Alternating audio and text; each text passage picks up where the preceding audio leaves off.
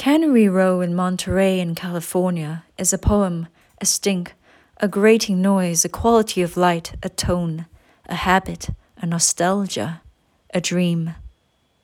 Cannery Row is the gathered and scattered, tin and iron and rust and splintered wood, chipped pavement and weedy lots and junk heaps, sardine canneries of corrugated iron, honky-tonks, restaurants and whorehouses, and little crowded groceries, and laboratories, and flop houses.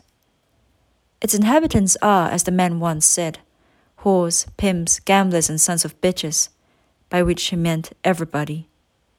Had the man looked through another peephole, he might have said, saints and angels and martyrs and holy men, and he would have meant the same thing.